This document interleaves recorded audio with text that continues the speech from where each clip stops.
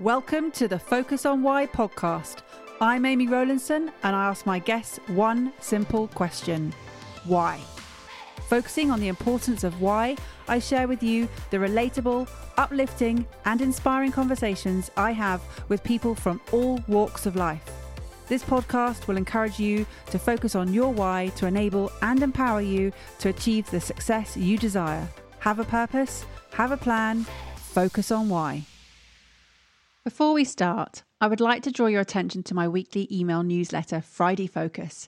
Each Friday, I focus on one topic with one action arising. The link to sign up is in the show notes, or head over to amyrowlandson.com and sign up right now. Today on Focus on Why, I am joined by Barbara Moynihan. Welcome. How are you? Very good. Yourself, Amy? Oh, not too bad. Not too bad at all. Mustn't grumble. So what is it that you're doing at the moment, Barbara? Where are you calling from for a start? I'm calling from rainy Dublin. Oh, yeah, I know it's rainy, but it's really warm compared to the weather that we've had. So yeah, I live about 10 kilometers south of the city and about 1 kilometer in from the sea. So I'm in a very nice place. Brilliant. What a lovely place of the world. Amazing. So what is it that you're up to?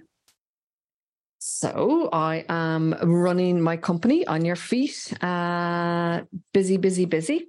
And I'm trying to, probably like everybody, get the right life-work balance. I always like to put the life before the work, not the other way around. So yeah, we've just had our busiest quarter in 13 years, which is kind of amazing. And you said busy. And I'm going to pick up on this as a badge of honor that we tend to use as a phrase. But then you did sort of then couple it with this life-work balance. So how does that even work in one sentence? True. Well, I suppose over the last few years, and for the first 10 years, I would have been busy, building the business. If anybody asked me if I was busy, if I wasn't particularly busy at the time, I'd always say, I'm busy getting busy, which basically translated into, I don't have much work on, but I'm working really hard to get work. But over the last few years, I just have a real realization, like, why am I killing myself? Apart from the obvious, obviously, you want to be successful. You want to have enough to live the life that you want to live. But I've just become more and more aware of, I suppose, not life being more important than the work. So actually this year, I've just finished a blog, which I'm going to post probably later on this week, about the fact that I took a full month off in January. I did not send one email. I did not speak to one client. I did not run a single program myself. Obviously my colleagues, because there's a few of us in the business, they ran programs. They did all the other bits. But I literally, I totally switched off, and it was absolutely beautiful. And it's really interesting, isn't it? Because you talked about I love the way that you discerned the difference of the speak of busy. What is the speak of busy? Well, I'm either busy building, I'm also trying to get work in. Clearly now, having had the busiest quarter of 13 years, that month was probably in January, not directly affecting the last couple of months. It's been the preamble to that, but before. So you might have the knock-on effect later this year of what January meant for you from that perspective of taking time off. But you said you totally switched off. And then now straight into this, back on your feet again. Yes. Yeah. And it kind of comes in waves. So with our business, we're actually quite lucky that January is very quiet for sales, and probably I wouldn't be a natural salesperson. I usually use the term helping people to make the right buying decision, as opposed to saying that I obviously part of my role as the MD of the company is getting those clients in the door. But January for us is quiet. Because if you think about it, people are off for Christmas. First 2 weeks in January, they're only getting back in. Certainly training is not high on their priority.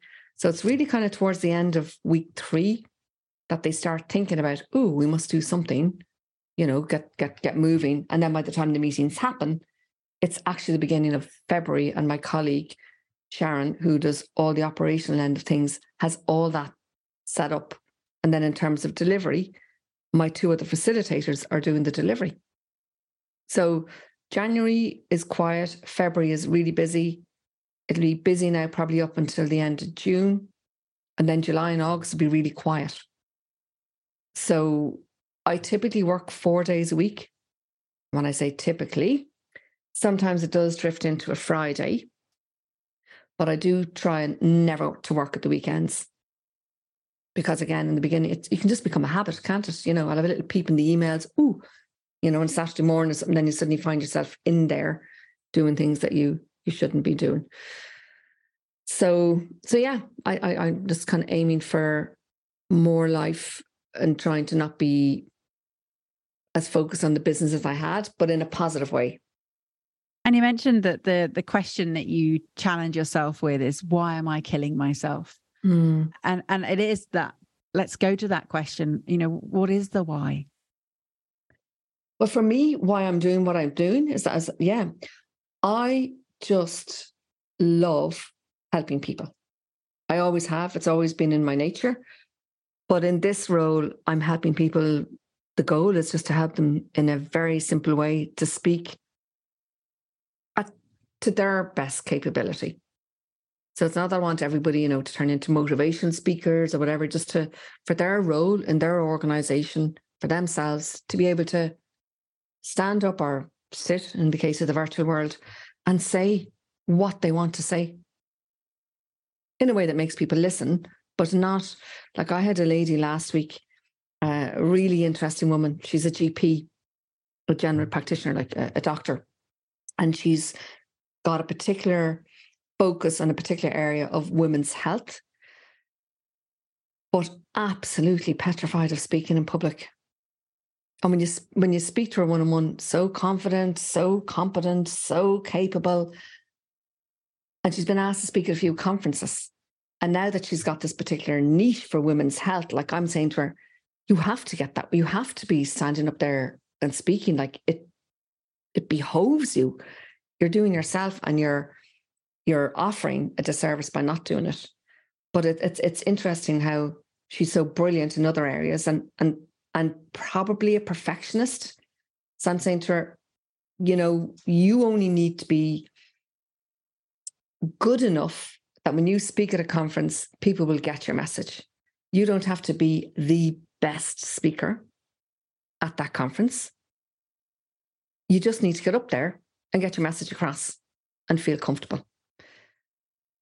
And I think obviously, if she's a doctor, I don't know about in the UK, but certainly here in Ireland, if you want to do medicine, you need virtually top grade in every single subject that you do in your Leaving Cert, the equivalent of your A levels.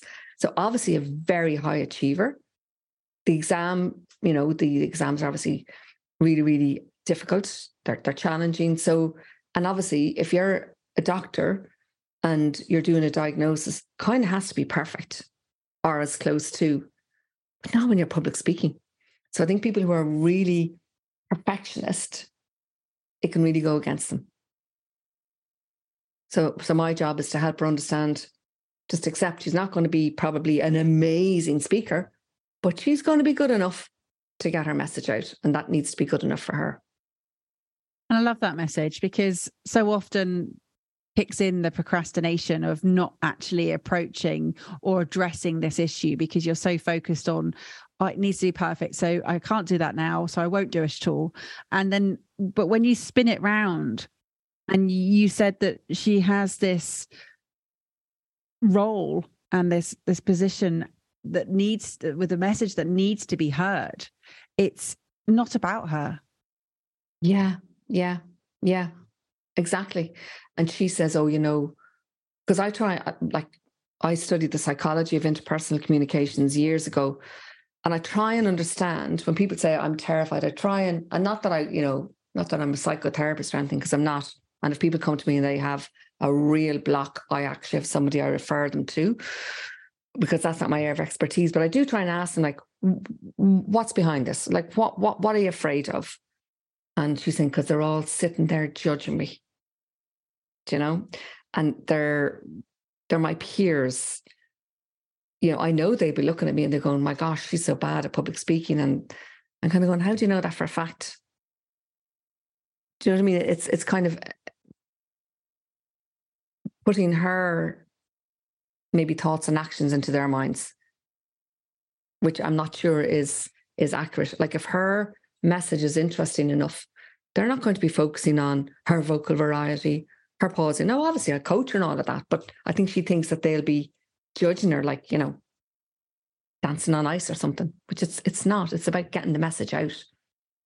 And the judgment that we have, yes, it's part of being human. You know, we do make judgment, but we're also looking to grow, to learn, to see what it is that we can take away to apply to our own world.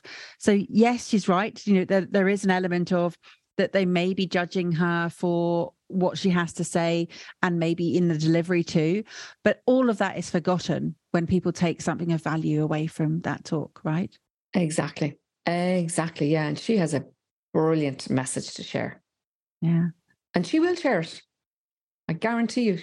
The next conference she's asked to speak at, we've already got one lined up for her. She said yes. So that will happen.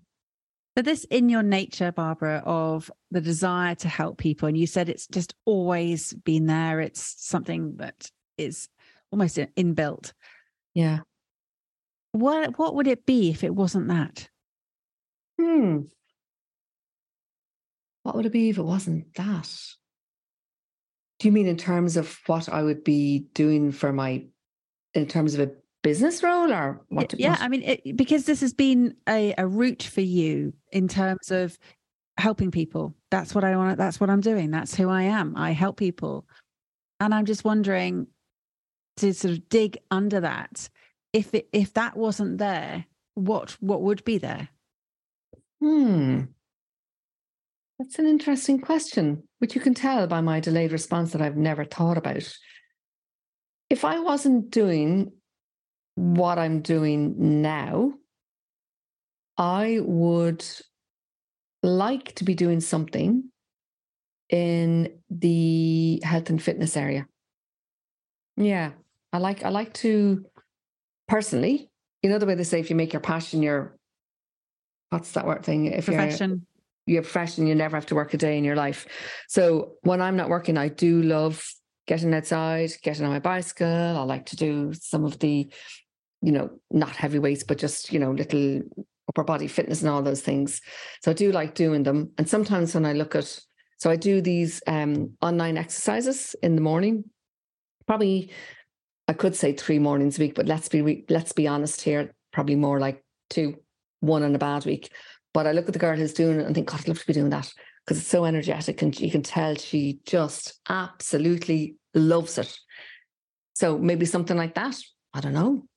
I suppose I've been involved in training or facilitating or helping people in one way or another this is going to make me sound awfully old now, for 30 years.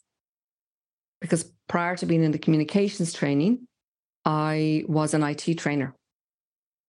And how I got into that was I used to be in IT.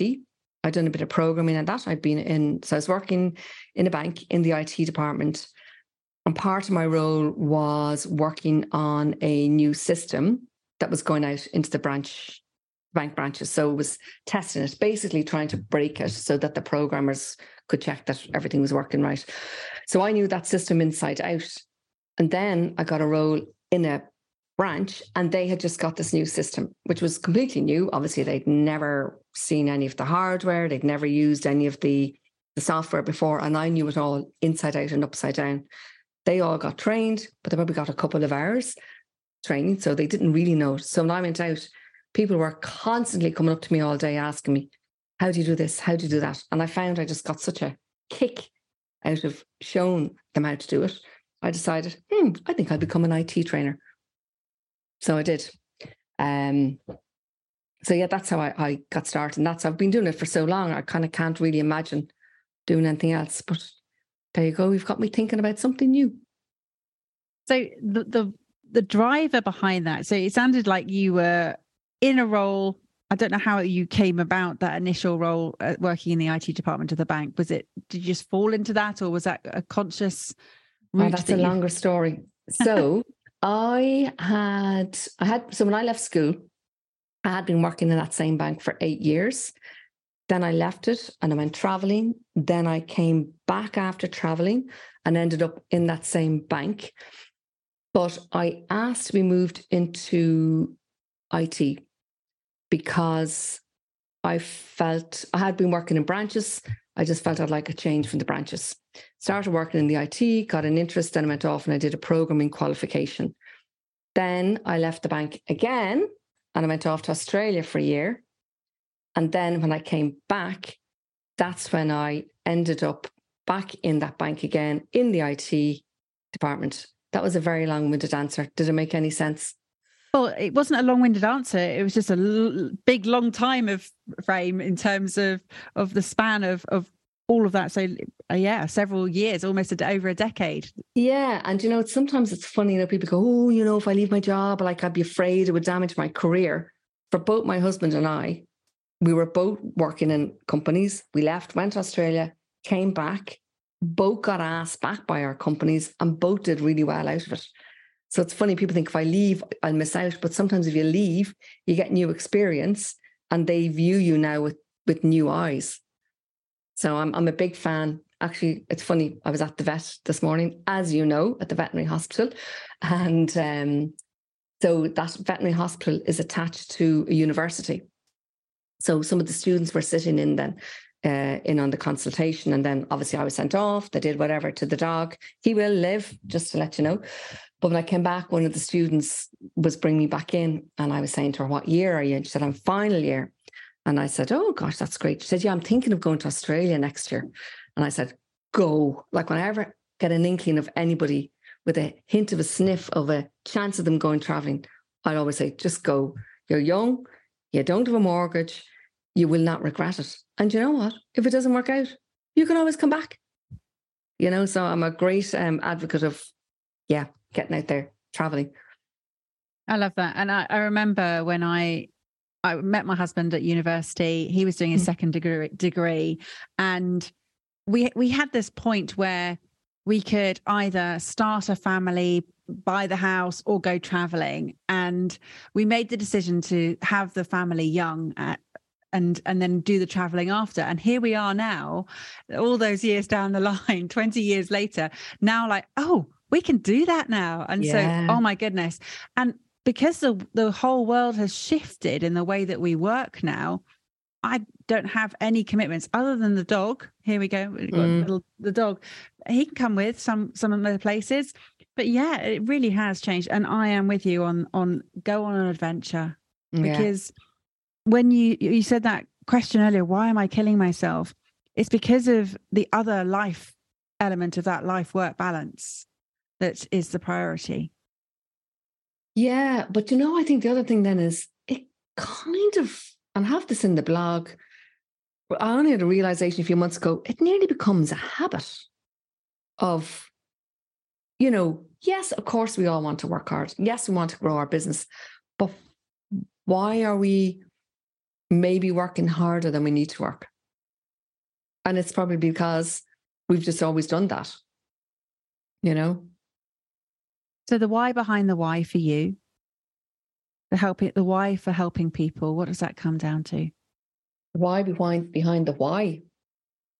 Do you know what? It's you get a real feel-good factor when you help somebody else or when you do something for somebody else. So this is a role where you're doing it, you're getting to feel good, and it's a business. Even if, I just can't help myself. If I'm walking down the road here and I happen to see a couple of tourists and they've got a map, I can't stop myself. I have to go over and say, do you want a hand? A, I want them all to love Ireland and come back. But B, you just get that. I don't know, you probably get, what is it? What's that feel good hormone? The happy hormone? Dopamine, serotonin. They're all of them. You must get a hit of them when you help somebody. I don't know, but yeah, I do like helping people. Yeah. So the why is maybe the dopamine. Yeah. And that's probably where your other energy is with the exercising, because you also get natural adrenaline, natural dopamine from exercising. Oh my gosh, maybe I'm a dopamine addict. And We it's all taking are. me all this time, taking you to find that in me, Amy. No, we all are. We all are. That's what we live for. Is Yeah. for those, and it's really interesting because I've done, with the purpose comes a lot of research in the happiness element of what is it that drives us, and absolutely the altruistic tendencies of just wanting to help, and that's why volunteering is such a big thing. Yeah, true. It's on my list to do more of that when I get more time for myself, when I can start working even less. So what are the priorities for you right now, Barbara? Priorities, well, to get back to full health. I'm having a knee operation in early April, so that will help me to be able to do more of the things that I like to do. To get this the life work thing under control. I'm still not there yet. I think it's constantly working on it. You say not there, but will it naturally shift anyway? I don't think it'll naturally. No, it'll have to be a conscious shift. Yeah, it'll have to be a conscious shift. In terms of, sorry, what I meant is that you say there as though it's a singular destination, but it's going to evolve as you change. So there's never really going to be a there, is there? It's going to shift as things change anyway. True. Yeah. This is true. Yeah, and I suppose as I move on in my career and get older, the there is going to change. Yeah. So maybe I should be happy, Amy, that I'm not there, because I'm never going to get there. Kind of the point. Maybe. Okay. Yeah. I hear you. Yeah. Yeah. It's funny, isn't it? It's always that when I get there, then, or if I do this, then, and it's a case of, hold on. What's happening now? Yeah. We put so many conditions on our life, don't we? We do. And don't get me wrong. It's fairly good, and it's a way better than it was when I set up years ago, where I'd be working morning, noon, and night. When I set up the business in 2010, I used to network 3 times a week, every week, like for about 18 months. Like I was at every single thing. I was in so many different networks, and now I've just tapered that right back. And with networking, I think one of the things we can do in the beginning is be a busy fool. Oh, I'm out and I'm meeting people and I'm here and there. And I was in different networks. I've always had a business coach. And I remember my coach sitting me down one time and saying, right, so what networks are you in? And I named out, this one and that one and the other one. And she was saying, and how much business do you get from it? I said, I don't really get business, but I really like the people. And she was like, so on a Tuesday night, would you rather spend time with your family or go to the network? I was thinking, yeah, good point. So I left a lot of them, and I'm now just in one. And it has the combination of really nice people, because I think networking is all about going out and chatting to people, but being ready when they ask you what you do, that you can say something that resonates. But I think it's, my biggest learning was when I just relaxed and went to chat to people. That was it, as opposed to, I'm ashamed to say, in the early days I was going to sell. Like, how ignorant was I? So really nice people, and also the right people. Yeah, I love that. The right people. Yeah. And what was the thinking behind On Your Feet? So the thinking behind On Your Feet goes back to, so I had been working for 9 years for an international training company called Dale Carnegie Training. Then the recession hit. There was very little work. And the franchise owner of Dale Carnegie in Ireland said, look, I've no work for myself for the next 9 months, let alone for you. So I had to set up my own business, because there was no training jobs going in 2010 because of the recession. So I set up On Your Feet. I came up with the name because, from personal experience, one of the first presentation skills programs I ever went on, the only person who stood up and spoke was the facilitator.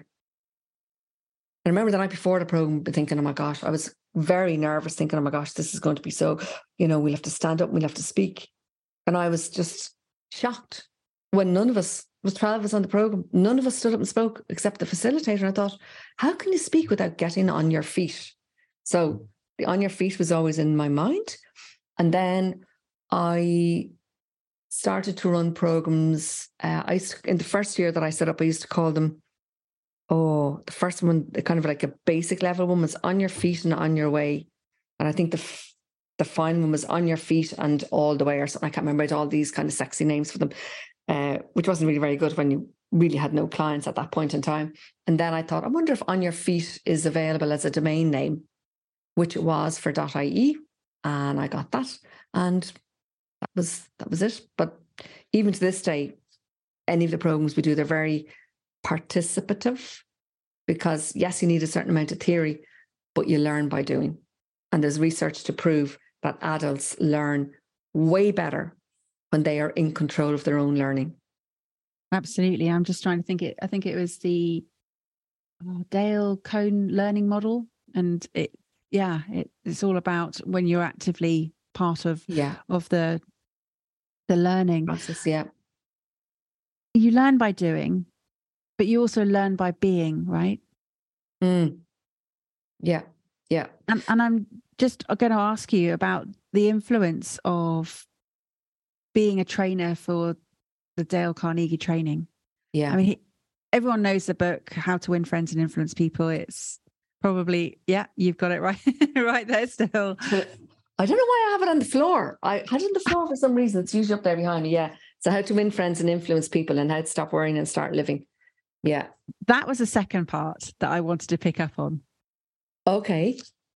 Just because we've been talking about starting living, and I just wanted to sort of say how much of the influence of that training comes in your life and work. An awful lot. It's funny because sometimes people ask me on podcasts, what's a book that would have influenced you?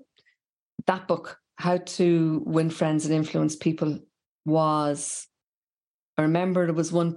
So for anybody who doesn't know the book, like there's each chapter has a story or stories, and then there's a principle at the end of each chapter. So for example, the first one is don't criticize, condemn, or complain. That's the very first message. But I'll never forget the one which was Principle 16, and it was try to see things from the other person's point of view. And for me, that was probably the biggest revelation.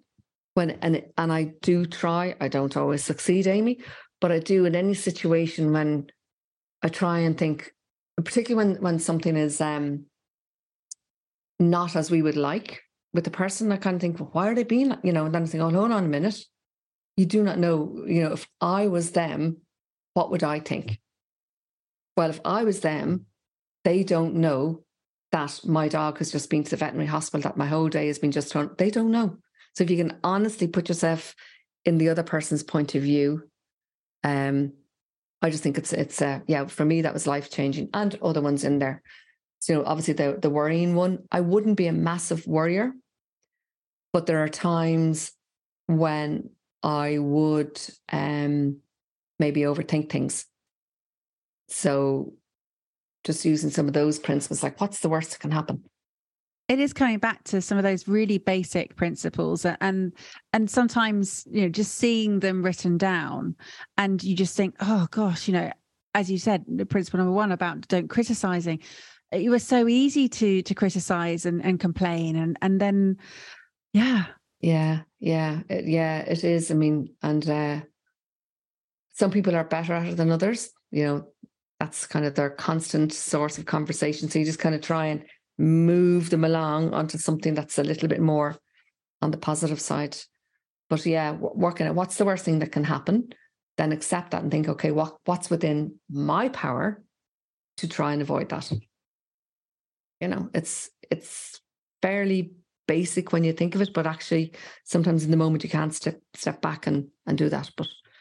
And do you consciously think about your purpose, Barbara? Do you see it as something that's driving you, or is it just something that you naturally do and you don't give it a huge amount of thought? Yeah, it's funny. Because I know we had a good conversation when we met at the conference a few months ago, I should say.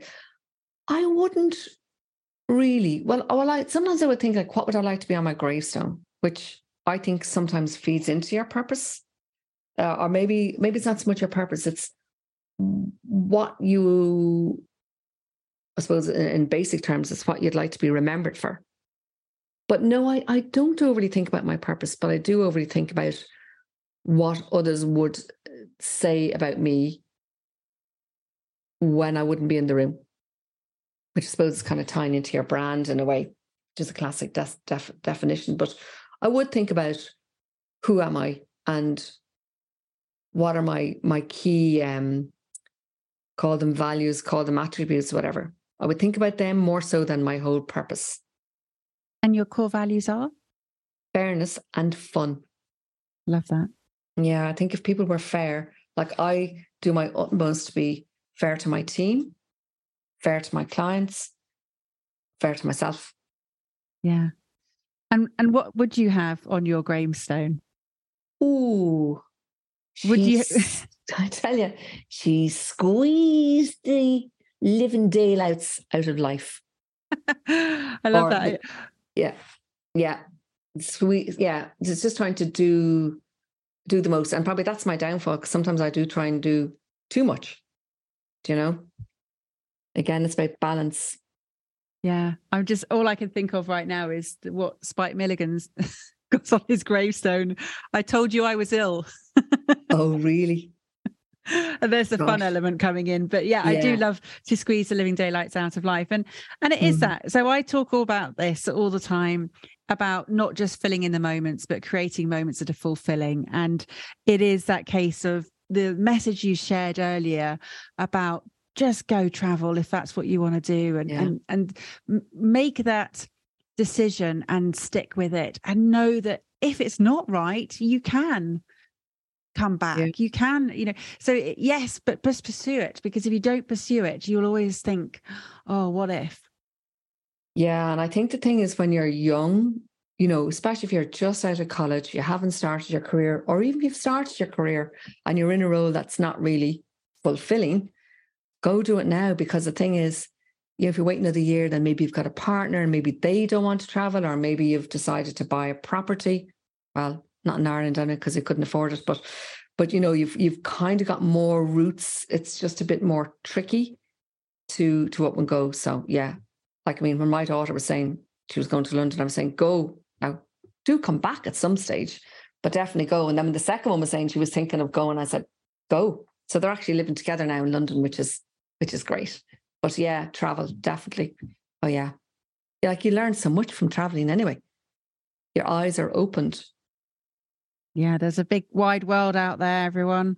Yeah, waiting to be explored. We've no excuses now, because COVID is long gone. Although we do have to be conscious of our footprint, our carbon footprint in the traveling. Well, this is very true. Yeah, this is true. But you could always go on the ferry to Europe and maybe work your way around the world.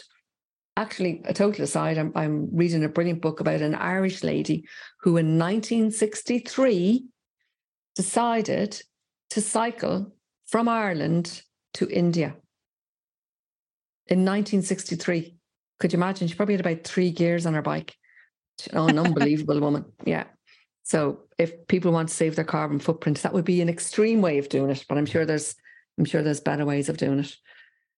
That's brilliant. So stop worrying, start living, bring fairness and fun to the world, and help people. In a nutshell, you're doing a grand job. There you go. Oh, I like the grand. You're Irish, and thank you very much for saying I'm doing a grand job. I'm doing my best. Not perfect, but. And as we found out earlier, the perfection is not a good thing. No, honestly, it just. I'll often share a quote with people from Marie Curie. So Marie Curie won not one, but 2 Nobel Prizes. 2 Nobel Prizes. One with her husband and one by herself, and both sciencey ones. One was for penicillin. But she has a saying, and it's, have no fear of perfection, because you'll never reach it. Have no fear of perfection because you'll never reach it. And there's somebody who got 2 Nobel Prizes. Perfection is not good, to aim for it. Like, and who says, like when somebody says they want to give the perfect presentation, well, what is perfect? Your perfect might be different than my perfect, different than somebody else's perfect. So all you want to do is do your best. And with that, how would people reach out to you, Barbara? They can get me on the website, onyourfeet.ie, or through LinkedIn, Barbara Moynihan. Perfect. Both those links will go into the show notes, so it's easy to find you. Fabulous. Thank you for coming on Focus on Why. I've really enjoyed our conversation and the chat around so many different areas. It's been really interesting with talking about how you're doing what you're doing and how it's been such an impactful way for you, but also just shaping the lives of others. It's fabulous. Knowing that the messages of others will be heard with your work is a phenomenal gift to yourself and to the world. So thank you. It's wonderful. Have you got some final words for the audience, please? Final words. Yeah, I look, just don't focus on perfection, focus on doing. How has this conversation had an impact on you? What value have you received from tuning in? What are your reflections with actions? Please take a moment to leave me an Apple Podcast or Spotify review sharing how Focus on Why has made a difference to you today. Remember, the conversation doesn't end here. To keep it going, simply connect with me on LinkedIn, Instagram, Facebook or Twitter, or join the Focus on Why Facebook group. All the links are in the show notes. Have a purpose, have a plan, focus on why.